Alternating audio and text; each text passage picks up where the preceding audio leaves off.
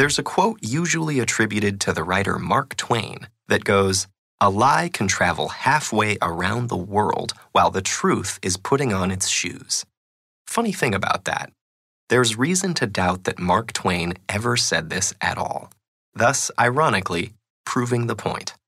And today, the quote, whoever said it, is truer than ever before. Misinformation and conspiracy theories have been around for as long as people have communicated with one another. Prior to the advent of social media, people spread misinformation through newspapers, magazines, TV, radio, and word of mouth. But social media has taken misinformation to a whole new level.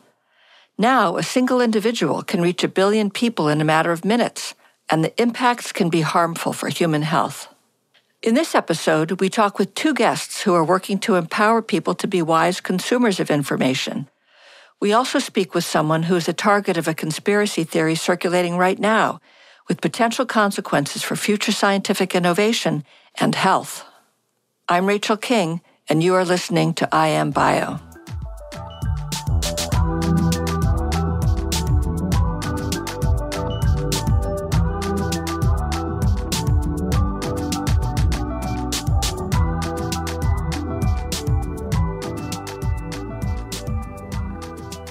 As we've seen during the COVID-19 pandemic, misinformation can have serious consequences for our health and well-being.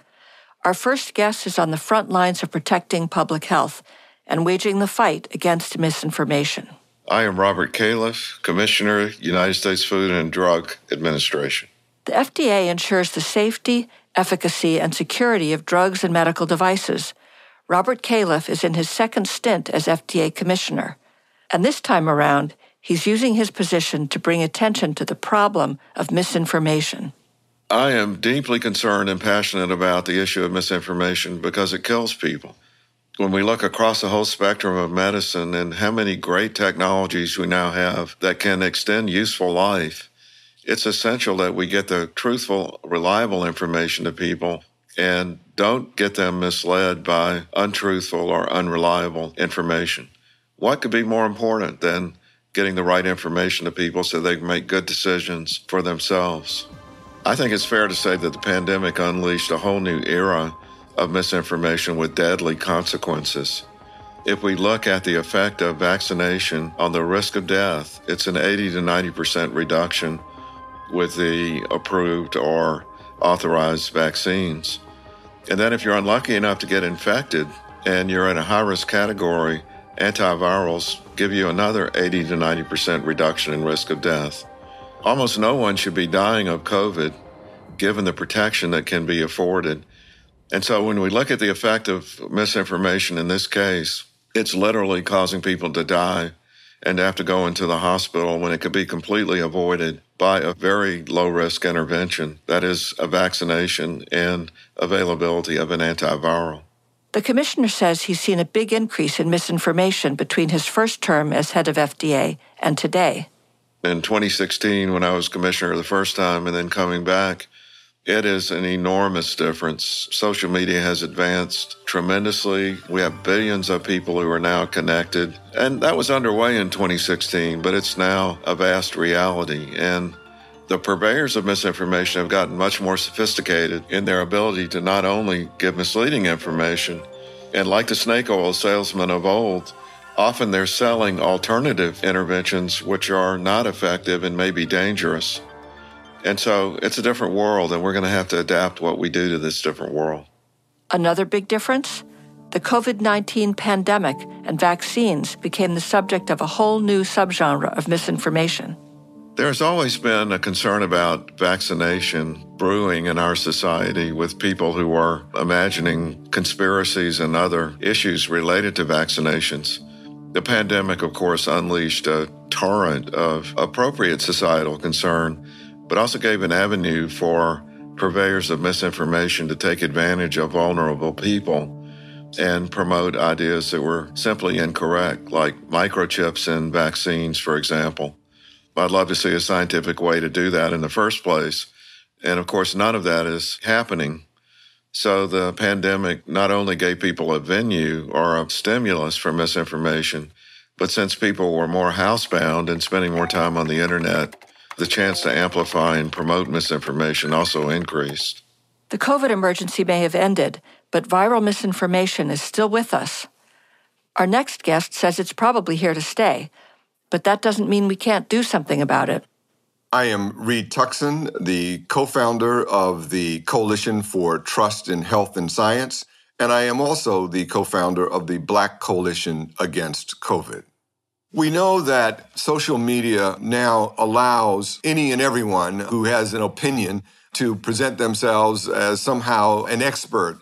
This is a trend that is going to be very, very, very difficult to overcome. This is an unprecedented enemy that I don't think any of us fully understand how we're going to fully combat. We have a lot to learn in this regard. We're certainly going to be addressing the negative implications of social media, but we're also going to be addressing the opportunities that it presents for having informed conversations with the American people. Reed says misinformation about COVID was especially harmful to African Americans. We do know from our experience that the initial stages of this pandemic were especially burdensome and disproportionately tragic for the Black community. We were trying to run this race with an anvil on our back of not only the historical legacy of distrust and a very deliberate campaign of misinformation targeted at our communities, but also we suffered from socioeconomic structural barriers that made the fight difficult, as well as challenges with access to the kinds of healthcare services that we needed. But for Reed and his colleagues at the Black Coalition Against COVID, which Bio has joined, overcoming those historical and structural barriers is their mission, and Reed says they've had tremendous success. When the vaccine became available, we worked hard across the Black community, particularly through the combination of Black faith leaders, partnered with Black health professionals and Black social and fraternity organizations as well, in addition to community grassroots organizations, all came together. We saw the first experience with the vaccine. We were way behind. However, we caught up after a year. And what is so exciting, at least in retrospect, as we look back on it, is for the first time in our experience, we closed a disparities gap fairly rapidly, and we learned that we did it through our own hard work, sweat, and labor inside of our communities, diligently pursuing the work that had to be done, often and usually not funded, but yet we pulled ourselves up by the bootstraps and just fought for each other's lives. We now know that after the second year of the pandemic, Black life expectancy actually improved relative to white life expectancy, which decreased. So the lesson being, despite the magnitude of our pre-existing challenges, with an organized, engaged, and hopefully financially supported Black community infrastructure, we can use the examples we learned from the COVID vaccine experience and be able to apply that to other long-standing health challenges. Social media companies are taking steps to stop the spread of false and misleading information, and Commissioner Califf says they could do more by working with federal agencies such as the FDA to fight lies with truth. The question of whether the FDA should work directly with social media companies is a charged topic right now. There are many members of Congress who think that we absolutely should not, that would be suppression of free speech since the government has such a powerful voice. On the other hand, there are commercially available products that allow us to monitor social media, and I think we have an obligation to do that because in our mission, as I've already said, is giving people reliable and truthful information that enables them to use medical products and food in a safe and effective manner. And when someone is promoting untruths out there on a large scale, it can lead to harmful consequences, death, disability, that it's our obligation to prevent.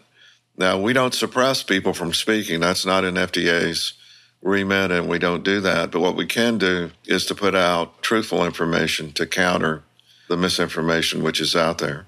Reed says a big part of the solution is building trust.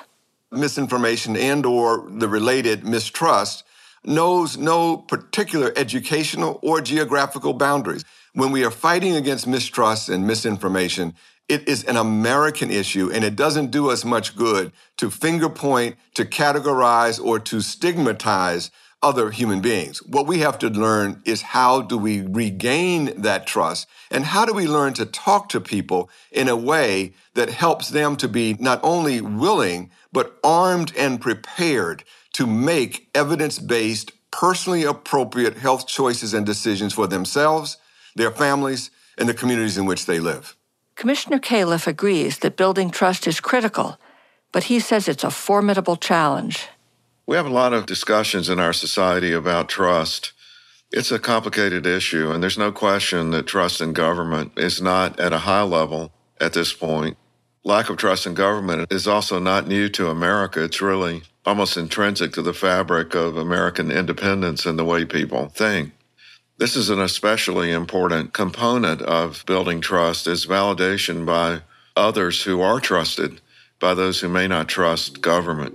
Having said that, this is a very complicated issue, and I can't say we're winning the battle right now on misinformation.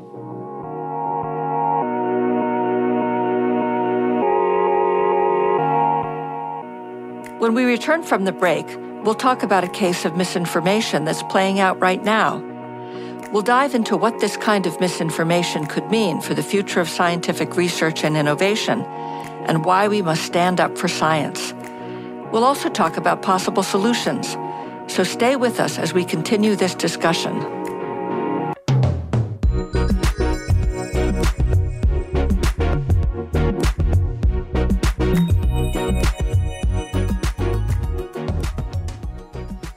We're just a few short weeks away from gathering for the world's most influential biotech meeting, Bio 2023. The conference will be in Boston from June 5th through June 8th, and the theme is Stand Up for Science. It's not too late to register, and you don't want to miss the informative sessions, the networking, and uniting to stand up for innovation. Register today at bio.org/events.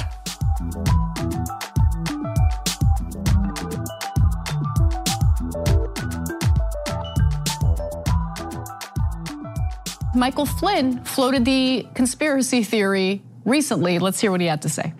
You know, somebody sent me a thing this morning where they're talking about putting the vaccine into salad dressing or salads. Have you seen this?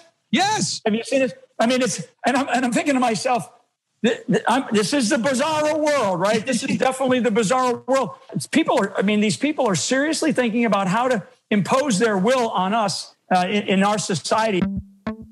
Before the break, we talked with two people who are leading efforts to combat inaccurate and misleading information about COVID and other health issues.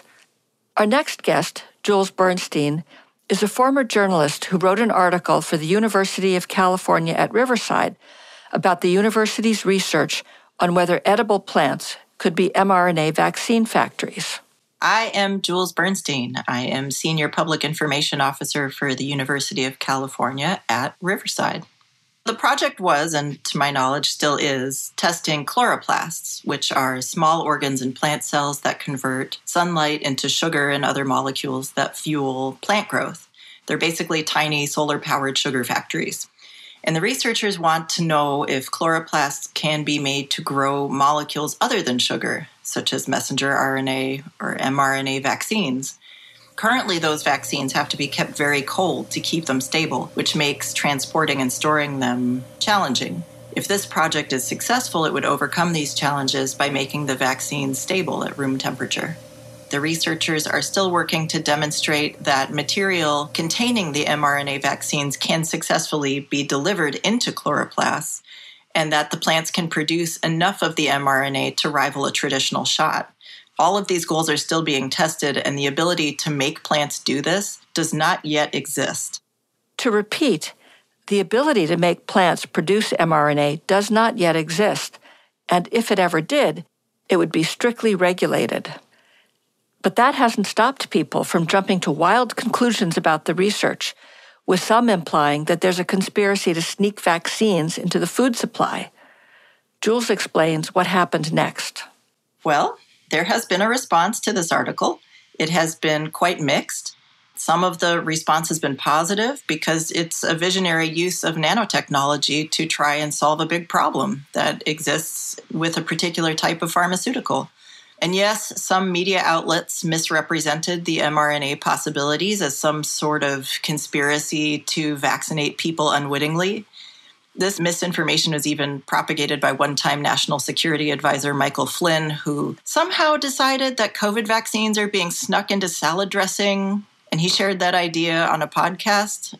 To be clear, the technology to grow mRNA vaccines in plants does not even exist yet, and if it did, there have never been plans to infuse that technology into salads or their dressings. The article has been deeply misrepresented by people in some cases. Jules's article was published almost 2 years ago. Fast forward to now, and we have bills being introduced in state legislatures to ban vaccines in food, something that is not happening. If a topic becomes popular, it is very common for legislators to jump on the popularity of a topic and craft regulation. Because this idea became popular in certain circles, I'm not surprised that there's legislation crafted around it. It's unfortunate that they are crafting legislation based on a wholly crafted fiction that doesn't exist and probably never will. Despite everything that's happened since Jules wrote her article, she says it's important to share truthful information. If anything, she says, this experience strengthens her resolve to communicate about science. This article became a target because it involved vaccines, and during the pandemic, vaccines were a highly polarizing topic. I think that part of the reason it became such a polarizing topic is because many adults do not understand the science behind the technology that powers the vaccines, and people are afraid of what they don't understand. So it falls to people like myself, science communicators, scientists, doctors, people who do understand the science, to do a better job of explaining how it works so that it minimizes the fear around it. Jules says another reason to continue sharing information about scientific research is the possible impact on future innovation. I don't believe that this incident will affect the willingness to do this kind of research going forward. Unfortunately, it may affect researchers' willingness to share it and discuss it. It may impact lawmakers' willingness to fund certain types of science. The greater threat here, in my opinion, isn't that research will stop, but that there'll be less sharing, including in public forums, which will limit collaboration and slow progress toward discoveries that could benefit everyone. Commissioner Califf says the impact of misinformation goes beyond COVID and conspiracy theories about vaccines. Misinformation could create hurdles to future innovations that we need to protect our health. The route between misinformation and innovation is an interesting one. I prefer to look at it in public health terms always. And the question is, when we have a medical problem, or in the case of food, a biotechnology problem where innovation would make a difference, misinformation can really slow things down because people are distracted by the wrong things. Now, we always have to consider the risks and benefits of interventions of any kind. And so the discussion about that balance of risk and benefits is fair and should always be done. But when the public or significant parts of the public are distracted by misinformation, it leads to a lot more concern among investors, and also concern that leads to more examination that takes more time of the evidence. Now, it's hard enough to generate the evidence that we need in a truthful and honest, reliable system, but when there's a big distraction, it makes it much tougher. Jules says that despite some visceral reactions to her article and even a few death threats, she won't be intimidated. She will stand up for science. What these researchers are doing is attempting to make it easier to save lives and prevent disease. That's a worthy goal, and they shouldn't let people who wholly twist the truth stop them from pursuing a really noble goal. I think the best thing that we can do is to not be intimidated into silence, but instead to push ourselves to do a better job of explaining science and raising enthusiasm for exciting science projects in a way that makes it difficult to twist any of what we've said into something that isn't true. Someone will always find a way to bend the truth if they have a particular agenda or they have a particular goal in mind that conflicts somehow with what you've said. But we should take it as a call to do a better job of explaining things that are difficult to explain. Standing up for science is one cure for misinformation. Another solution, says Dr. Califf, is taking responsibility to seek out the truth from reliable sources. For the average person, the key is to identify reliable sources that are trusted. One nice thing is most Americans actually do trust their physician, their nurse, their pharmacist when it comes to medical information. And so I think the key is to, when you hear something that sounds a little odd but could be true, to go to a professional and find out. And when you're on the internet, reliable sources like Mayo Clinic, Harvard have a lot of lay information that's reliable and useful. And I would say the high-level social media companies are sending people to those sources preferentially. And while each of us has an individual responsibility to seek out and share factual information, there's a communal responsibility as well, according to Dr. Reed Tuckson. A problem of this magnitude cannot be won by any individual people or individual organization. This is going to require all of us working together. And so the Coalition for Trust in Health in Science had a pretty interesting vision. And that vision was, what if, for the first time in history, we could bring together the entire health ecosystem in one principled, moral, informed coalition engagement to not only talk to the American people, but find ways of giving them the tools and the information they need to participate in an ever more increasingly complex and scientifically intense healthcare world. And so I think the answer is that we found, to our great excitement and joy, that yes, you can actually bring together the entire healthcare ecosystem. And so we now have all of our basic scientists represented by the American Association for the Advancement of Science, and those people, along with Academy Health, our health services researchers, Research America, the advocacy for the NIH and other federal research apparati. We have bio and pharma, who are the users of this research and making products from it. We have all the major hospital associations, the American Hospital Association, the Federation for American Hospitals. We have the AMA and the Council on Medical Specialty Societies, all the medical specialties. We have the nursing associations. We have the American Health Insurance Plans. We have the American Public Health Association. We have ethicists. We have organizations that are interested in teaching Americans about science literacy. 60 organizations now coming together. So what I believe is that first and foremost, what needs to be done is for us to say to the American people, we get it, we understand, you have a problem, you are concerned.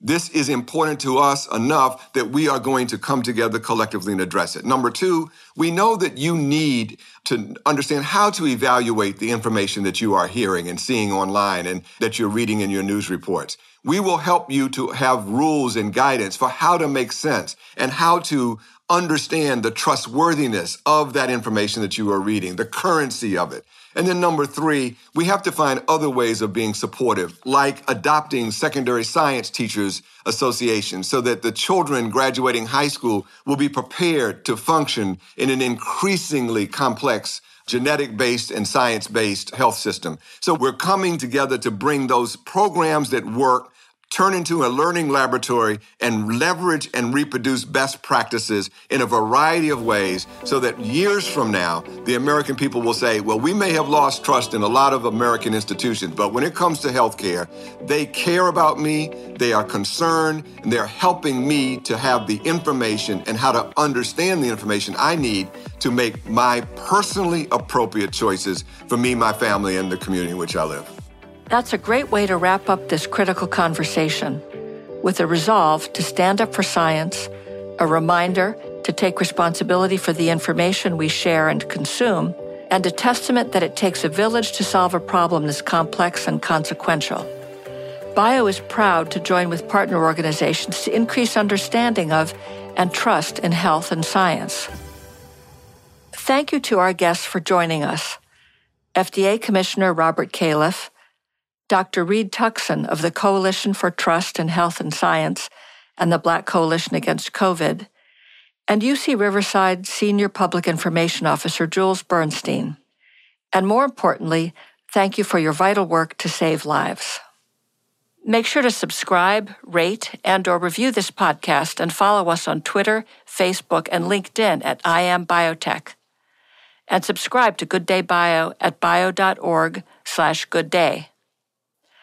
This episode was developed by executive producer Teresa Brady and producers Lynn Finnerty and Rob Gutnikoff.